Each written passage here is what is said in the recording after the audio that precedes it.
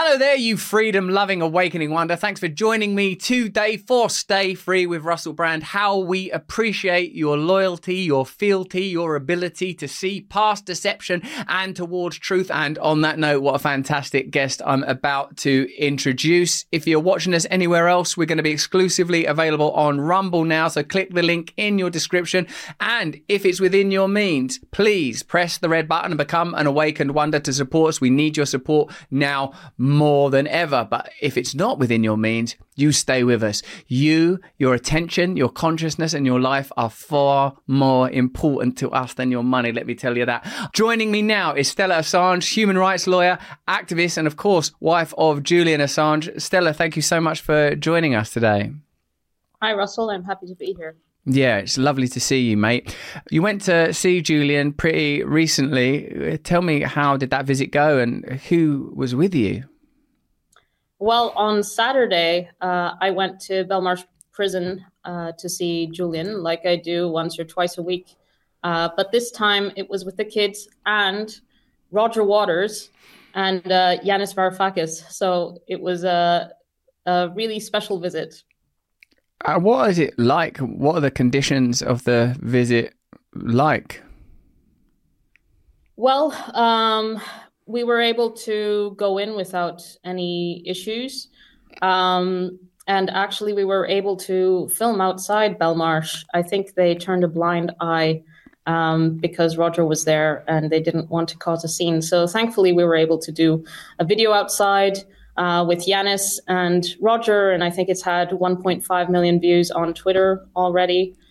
And it was lovely. I mean, you know, we only get 2 visits a week, so we have to, that's all I get and the kids get with Julian. Sometimes I'm traveling, so sometimes he's able to also see friends while I'm away or when I'm here. And this time he was able to see Roger Waters, who, of course, has been an incredible advocate for Julian. He has a free Julian Assange massive image as part of his show that he's been touring around the world with. And, of course, also Yanis Varoufakis, who was the former minister of economy for Greece and, you know, global commentator and an old friend of Julian's. He was would visit Julian in the embassy regularly. So it was really nice for Julian to see his old friend Yanis and his new friend Roger, who he had never met in person, but of course knows all the advocacy and amazing support that Roger has been giving Julian over the past few years. I understand that there is some more optimism around the campaign for Julian, in particular because of the 60 Australian MPs that have urged the US to release Julian. Does this feel like public opinion and even significant political support is beginning to increase? Absolutely. What Julian has is a global campaign, the likes of which we have never seen before. Every single day, there is some action somewhere around the world, from Sri Lanka to the UN General Assembly. The UN General Assembly, I bring it up because Lula, the president of Brazil, had his address to the General Assembly. This is the meeting that takes place every year in September, where all the heads of state of the world come together to New York, to the UN building, and then they speak, they give an address. And Lula was one of the first ones to speak, and he brought Julian up in his speech. And what happened there was a completely rare for the UN General Assembly, which was that there was a spontaneous applause in the hall. And that's because Julian's case is so important and symbolic of our times, of an abuse of the legal system, an abuse, a geopolitical kind of show of force in which the person who has exposed the most the excesses of the global superpowers in situations of war, interfering in the legal systems of not only their small states, but also their big allies like Germany and Italy and Spain. So Julian has had such an important role in exposing the true kind of anatomy of power globally, that this has become a reference point for our times and is of geopolitical importance.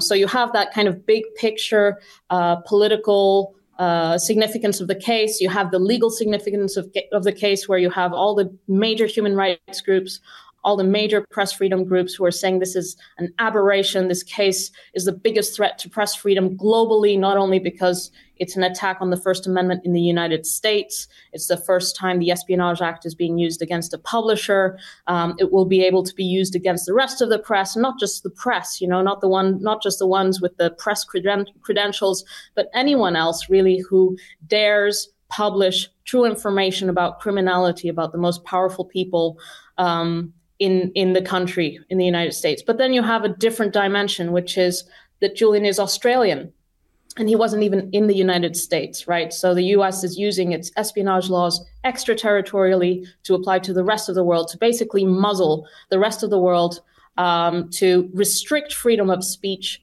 in the rest of the world, in other countries, in the UK where he was, in Europe where he was publishing from, and so on. And then you have another aspect which has developed over the last 10, 12, 13 years, which is the surveillance on the internet and the means through which they can actually censor speech. And we've seen this, of course, in the last 4 or 5 years, where social media companies have been instrumental in interfering with people's ability to transmit their voice online. And so that has come about because the tools with which speech can be suppressed are proliferating. There is not just a market for censorship. There's also a market for tools to censor. And this is so tempting for the powerful. If the tools exist, of course they will be deployed.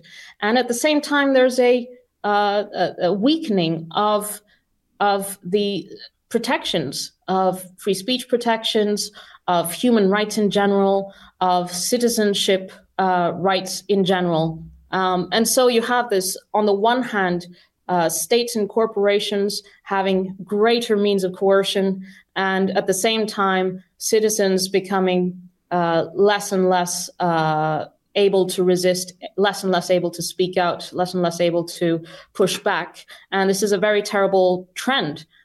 So Julian's case exists in this greater context. And I think the whole world knows the significance and how Julian's case connects with all these issues. One of the other shifts that appears to have taken place within the framework of Julian's incarceration is that authoritarianism has peculiarly drifted and acquired a new aesthetic. Just prior to our conversation, we were talking about events in Canada and their ability to imprison individuals on the basis of protest, their new online bills that, of course, as you've just outlined, permit censorship. We've been talking about how comparable bills have been introduced in the UK and indeed across the world. And a significant part of Julian's revelations detailed where we were 20 years ago or whenever it was that those revelations were made. And of course, as you've explained, the situation has gotten worse and the power to censor, control and the desire to legitimize authoritarian control has increased since then. One of the things that I continue to be surprised by, Stella, is the posture of liberalism whilst endorsing and practicing tyranny. Do you think that there was something pivotal in Julian's revelations around, for example, the Hillary Clinton emails and other revelations about the Democrat Party that have somehow contributed to this extraordinary shift where parties that present themselves as liberal, pro-minority, pro-protecting vulnerable people are oddly the most willing to shut down dissenting voices, the most authoritarian? Has it sort of been a case that has shown us the transition of liberalism into authoritarianism? Well, I think, look, you have to look at this from a long perspective. Liberalism was pretty well defined, I think one could say, during the Cold War. You had the virtue of liberalism kind of held against, one could say, the virtues of the other bloc. So the other bloc was talking about social and economic rights. It also had, obviously, a very dark side to it. And then the West upheld civil liberties, freedom of speech, etc. And what has happened since is that freedom of speech over time, as the internet has become a generalized means of communications globally, freedom of speech has been recast as a danger. Information has been cast as a threat. It can be misused.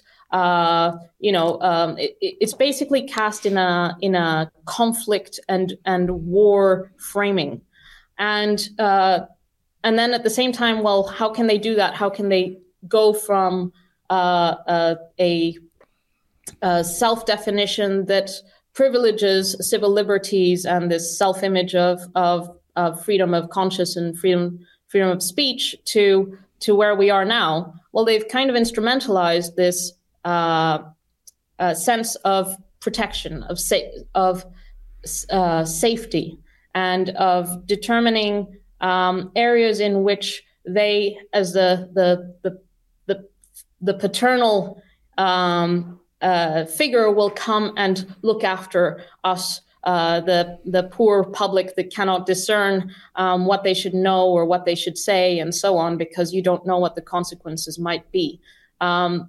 It's, of course, a very cynical shift. This is all bullshit. It is just the temptation of authoritarianism has been too strong. The means through which they can exert authoritarianism have become so available that they keep on keeping up this rhetoric, this liberal rhetoric, but don't believe in it and don't practice it and don't set any expectation of practicing it, because the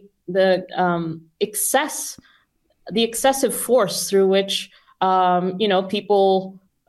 governments have used their powers to shut down freedom of speech over the last 5 years have become really obvious to everyone. And so, for example, the people who donated to the Canadian truckers now understand that they are in a different world where even their what used to be protected expression of freedom of speech to support whatever cause they wish to support has been shut down, and there are consequences for you personally as a result of that. And who knows what kind of list they've been put on through the banks, and the banks are now an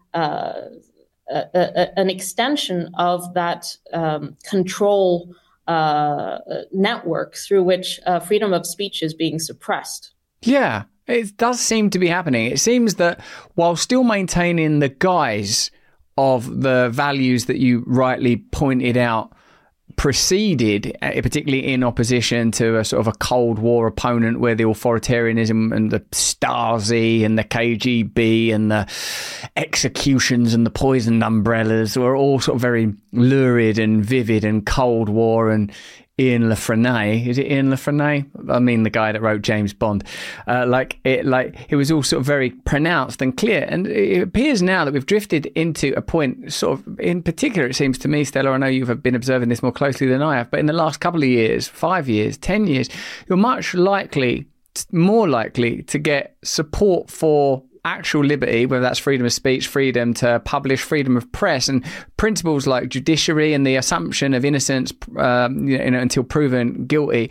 Those kind of principles are being discarded, curiously, in the name of this parentalism that you've just described. And have you found that you're more likely to get allies that are on what you might once have regarded as the conservative right? Or do you think that part of what's happening is that those labels and models are starting to break down? Vivek Ramaswamy, for example, publicly said he would free Julian, obviously. And I wonder if you feel that there's now a shift where the authoritarian and more tyrannical and censorial and incarcerating and espionage act utilising government are the ones that present themselves as like the friendly face of progress. Well, I find that Julian has allies across the spectrum, and I think that's partly because the attack against him is so outrageous that the only people you really find defending his incarceration, his extradition, are somehow implicated in the crimes and corruption that he exposed. Be it I study them on Twitter and so on. You get this person who says something outrageous about him remaining in prison, and they're usually like in Virginia or used to work in Guantanamo Bay as a prison guard, or and then it's like, of course, well, but it's rare to find people nowadays saying that Julian's imprisonment is okay, and that's a good development, and I think we've made fairly good progress in the mainstream for that to happen. But I think there's something else going on here as well, which is that in the very center, you have a very constrained position. There's no free thinking. It's more about associations, what is the right position to take. That's why you have, the major parties are virtually indistinguishable, because there is no expression within the system for opposition. And that is negative in a way, but it also means that outside of the center, there is a dynamic and interesting development where people from different sides of politics, who have different views on the role of the state and immigration and all sorts of things, also come to agree about a few things. And I think the central one there that I hope everyone can converge on is freedom of speech. Freedom of speech is really kind of the central pillar for a democracy. And if you start undermining freedom of speech, then all the other rights you have basically melt away. And so I think there is a growing awareness that freedom of speech is the one in which we need to agree in order to progress as a society. And of course, Julian has been a freedom of speech advocate for decades, and the whole WikiLeaks project is about not just the integrity of the historical record and the ability to put evidence of wrongdoing onto the public record, but also of the ability to transmit information. And if you look at the United Nations declaration, the UN declaration, if you look at the Universal Declaration of Human Rights, which was formulated in 1948, it's kind of the basic document to which the international order was formed after the Second World War. So there was a lot of I find it to be a very virtuous document. And Article 19 talks about freedom of speech, and it is the freedom to seek, receive, and transmit information, regardless of means and across frontiers. And this is such a revolutionary. This is such an amazing article when you think about it. If it were actually able to be preserved and enforced, which is obviously what we're trying to do through Julian's case, this is something that everyone signed up to seek, receive, and transmit information with across frontiers and through whichever means. And that is what is being attacked right now, because if people are able to speak to each other, then a lot. If information is free, then power is challenged. That is a natural dynamic. Stella, though, what I'm experiencing, and I don't know if this is because of the kind of cultural space that I'm occupying, I don't believe it is, because what I think is that I have consistently remained anti-authoritarian and once was associated with the left in a conventional way, in the way that, broadly speaking, any celebrity or public figure has that kind of champagne socialist veneer or air about them. Although personally and actually, my background had always included activism, and had, because of being a drug addict, had always meant that I'd lived on the margins, both economically and indeed criminally, due to the sort of status of controlled substances. What I feel is happening, though, now is that free speech has become a right-wing talking point. That the many, for example, Canada, but also the United States and also Australia and also the United Kingdom, are introducing bills that control, limit, curb, dilute free speech under the auspices of misinformation and disinformation.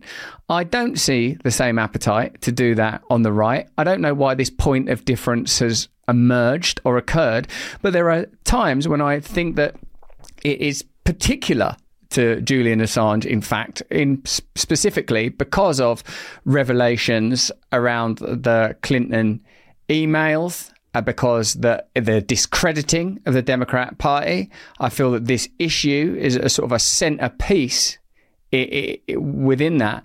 And I believe, and I'm obviously in the case of Julian Assange bears this out, that if your free speech is a challenge to the establishment, they will find a way to delegitimize your free speech by saying that you are a particular case where free speech shouldn't apply because of some egregious act or some crime, or as in the case in Canada, oh, well, those truckers are Nazis and you can't give Nazis free speech, so we're going to have to shut that down and close down their bank accounts. So whilst I acknowledge that support for Julian Assange and the atrocity of his imprisonment can come from across the board, I have a sense that when it comes to significant movement, you're more likely, and this is a question, not a statement, do you think it's more likely that a Republican president would pardon Julian Assange than a Democrat president? Because I do think that's the case, even though, of course, Trump, who apparently considered releasing Julian, ultimately did not. Well, look, the support for free speech at the political level is basically absent. And that's because, as I said, the means through which they can shut down, control not only your speech, but the narrative is much more accessible now than it was years ago. And that is tempting, especially not just tempting, but is basically required, because they have defined the information sphere as a threat model. Mm. And there is no significant pushback in that respect. And of course, you have this whole NGO economy and researchers and think tanks and so on that have suddenly seen the enormous pot of money that is being made available through public funds and so on to be able to fight information that is dangerous. And so there's a huge constituency that is keeping this illusion alive. And then you have the people who just want to, who are not part of that. And it's people from, there are a lot of interests. I mean, if right now maybe it's the right who is more sensitive to it because they are being more censored, then it's just a matter of time before the others realize what kind of monster they have created. And so I don't think we're there yet where there is a general realization that we all have to converge on the principle of freedom of speech. But I hope that we can reach that point. And in terms of Julian receiving a pardon, I certainly hope that that whether it's a Democrat or a Republican, they will come to their senses. Of course, the Obama administration decided not to even prosecute Julian because they said he's a publisher, not a hacker. And if we do, then we're going to set a precedent that can be used against everyone else. So we're not going to do that. And then Trump went ahead and initiated this unprecedented prosecution. And now Biden has continued it because it's convenient, isn't it? It's convenient to have the most high-profile publisher who has exposed U.S. war crimes, corruption and wrongdoing in a prison cell in the UK. And they can say, well, it's not even us, it's the UK who is keeping him in prison. And of course, the UK also plays this game and says, well, we're just keeping him for the United States. They want to extradite him. We're not charging him with anything. And so it's just a matter of this. It's comfortable for them right now to keep Julian rotting in prison where he's been for 4.5 years. But of course, the case is now progressing to its final stage, and Julian could be extradited within, by Christmas. Wow.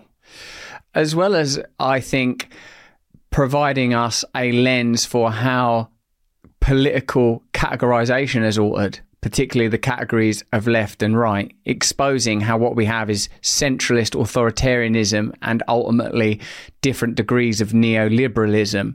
Another pivotal aspect of this case and the way that Julian has subsequently been handled, in my view, is the seismic change in the ability to communicate and control information. That in a way, what Julian did was the first time, most pronounced and evident time, that anybody demonstrated the ability to convey information differently and potentially and specifically, and I assume this is why the response has been so draconian and terrifying, show that enormous numbers of people could almost instantaneously deprive the establishment of credibility, withdraw their support for existing systems of government and for prevailing and previously unchallengeable modes of geopolitics, i.e. the ongoing military-industrial complex, the necessity for wars, the requirement, therefore, for unjust wars, because the wars are not legitimate in the ways that are claimed. They are just economically necessary wars, both for resources, capital, unipolar objectives, because of the technological capacity, as well as Julian's moral willingness to expose that information. What I feel we've seen, and in fact what the response to me demonstrates, is that this is about power.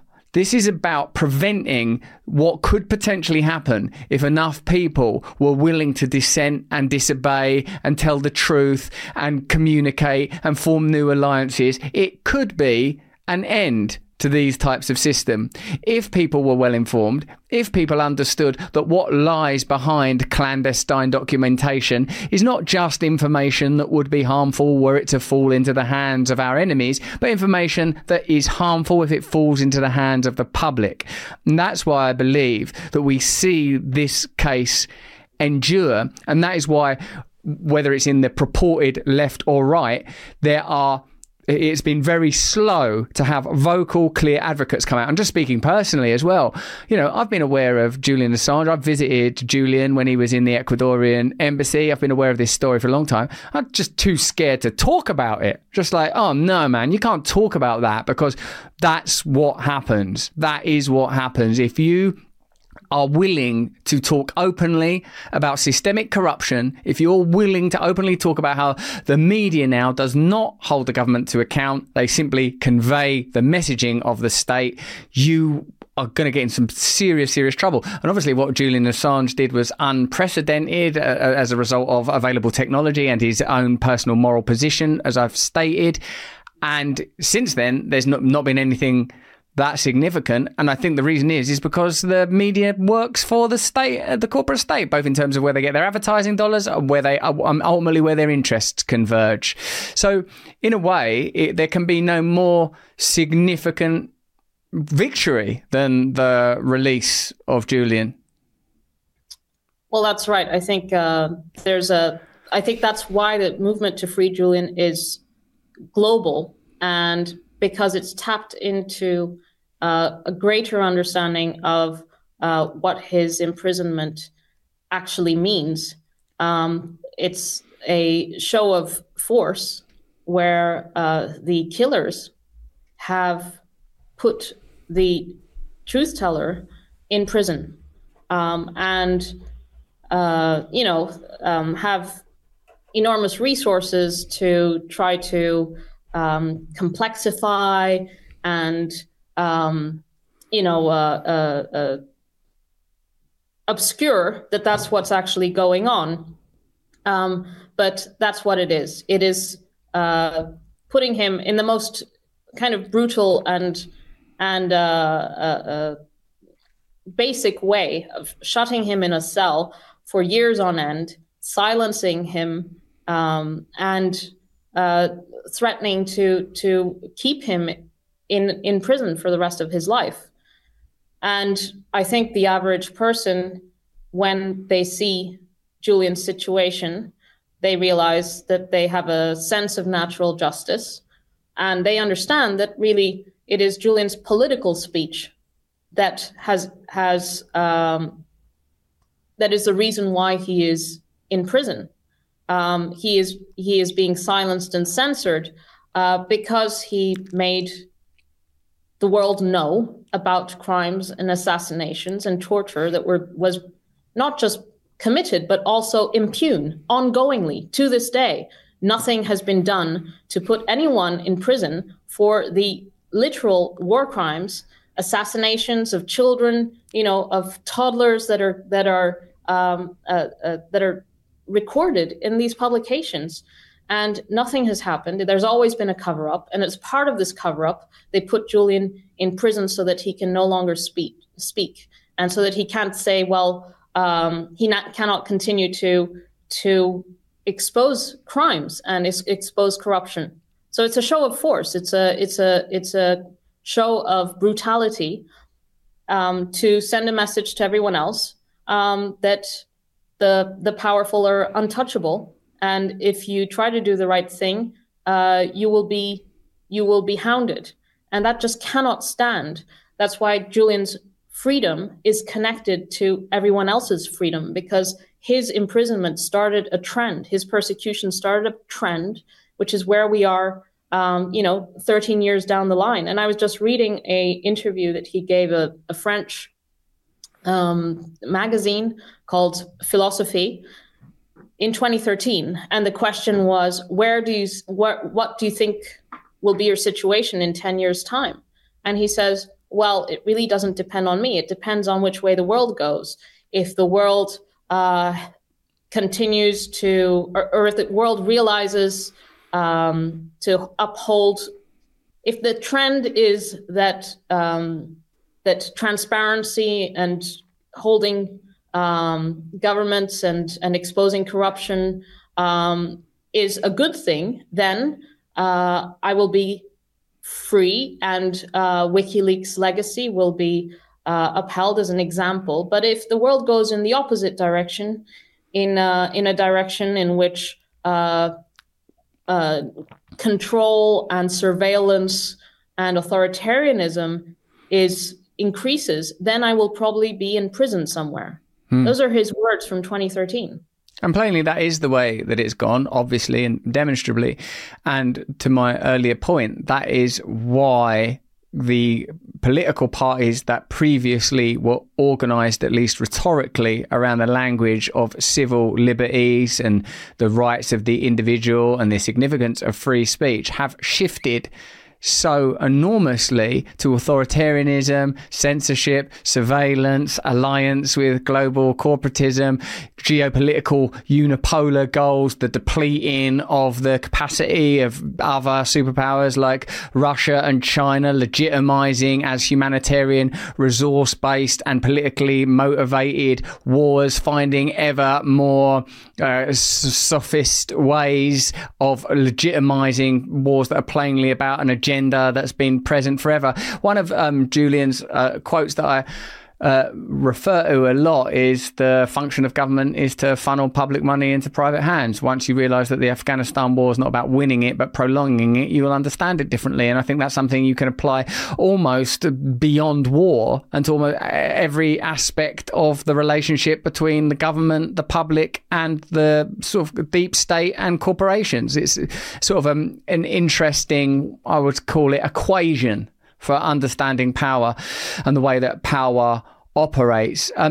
Stella, I understand you're making a documentary. Can you tell me about this documentary? I understand that you're publicly funding it and stuff, or at least it's being publicly funded. Can you tell me a little more about that? Well, there are a few documentaries. The one that I was actively involved in, that was produced by Julian's brother, Gabriel Shipton, is called Ithaca, and it was just touring in Brazil, and it's toured in the US, and it's, I think, still on ITV in the UK. And there's a new documentary called The Trust Fall, and it is being crowdfunded. I've seen parts of it, and I think it's a very good explanation of Julian's case. It has very good interviews. It has a very heartbreaking animation of Julian in court and the kind of difficulties that were the kind of difficulties that he faced when he was in court. Of course, now he's not even allowed to go to court because he follows hearings from Belmarsh prison. Maybe that will be different in the next hearing. But yes, it's called The Trust Fall, and do watch the trailer for that, and you get a good sense of what it's about. And then Julian is, of course, nearing what could be the final hearing here in the UK. It's really the end game for Julian because the High Court just incredibly decided that it would not allow Julian permission to appeal. I mean, think about it. When you have all the major human rights organizations, press freedom organizations in the world saying that this case is of the highest importance, it's the greatest threat to press freedom, it's absolutely outrageous. News about Mike Pompeo ordering the CIA to draw up plans to kidnap and assassinate Julian. And then the High Court said, well, we are not going to grant him permission to appeal, to even present his arguments before the High Court. So that's where we're at. He has one final recourse, which is he has gone to a panel of 2 judges to review the decision, and there will be a public hearing. So the good news is that there will be a public hearing, and we are calling on everyone who can come on that day in front of the High Court, in front of the Royal Courts of Justice in central London. We're calling it Day X because we don't have a date for it yet. We're waiting for the court to actually announce it. But we expect it to be within a matter of weeks, really. And this is, if you have never actually come to a protest or support Julian but haven't expressed it, this is the moment to really express it by showing support for him on that day, and to come in from the royal courts. And I'll address the people who come as well, and there will be press. So it's important to show Julian's support. Thank you, Stella. We will ensure that we publicise that event in any way that we can. Thank you very much for joining us. It's always an incredible pleasure to speak with you and to see your ongoing courage and optimism. Thank you. Thanks, Russell. You can keep up to date with Stella's campaign to free Julian Assange by following her on X at Stella_Assange. We'll post all that in the chat, of course. We've got some other fantastic guests coming up this week. Tim Pool's joining us. Kim Iverson's joining us. Scott Adams is joining us. If you want access to additional content and if you want to support our channel and our voice as this movement gains momentum, as it becomes necessarily global, as we take a stand against authoritarianism, as we campaign to free, let's not let him become a martyr, but heroes like Julian Assange, then press the red button and become an awakened wonder and join us. We'll meditate together. We'll read together. We will be tight. And we will fight together, like Not In My Name and Fight Tyranny. These are new members. Madison Taylor 1 joined us. Sarah Bear 2007. Bazia Kenton, Katie Cash. Thank you all very much for joining us. I'll see you again tomorrow, not for more of the same, but for more of the different. Until then, if you can, stay free. Many switching, switch on, switch off. Many switching, switch on, switch off, switch on. Many switching.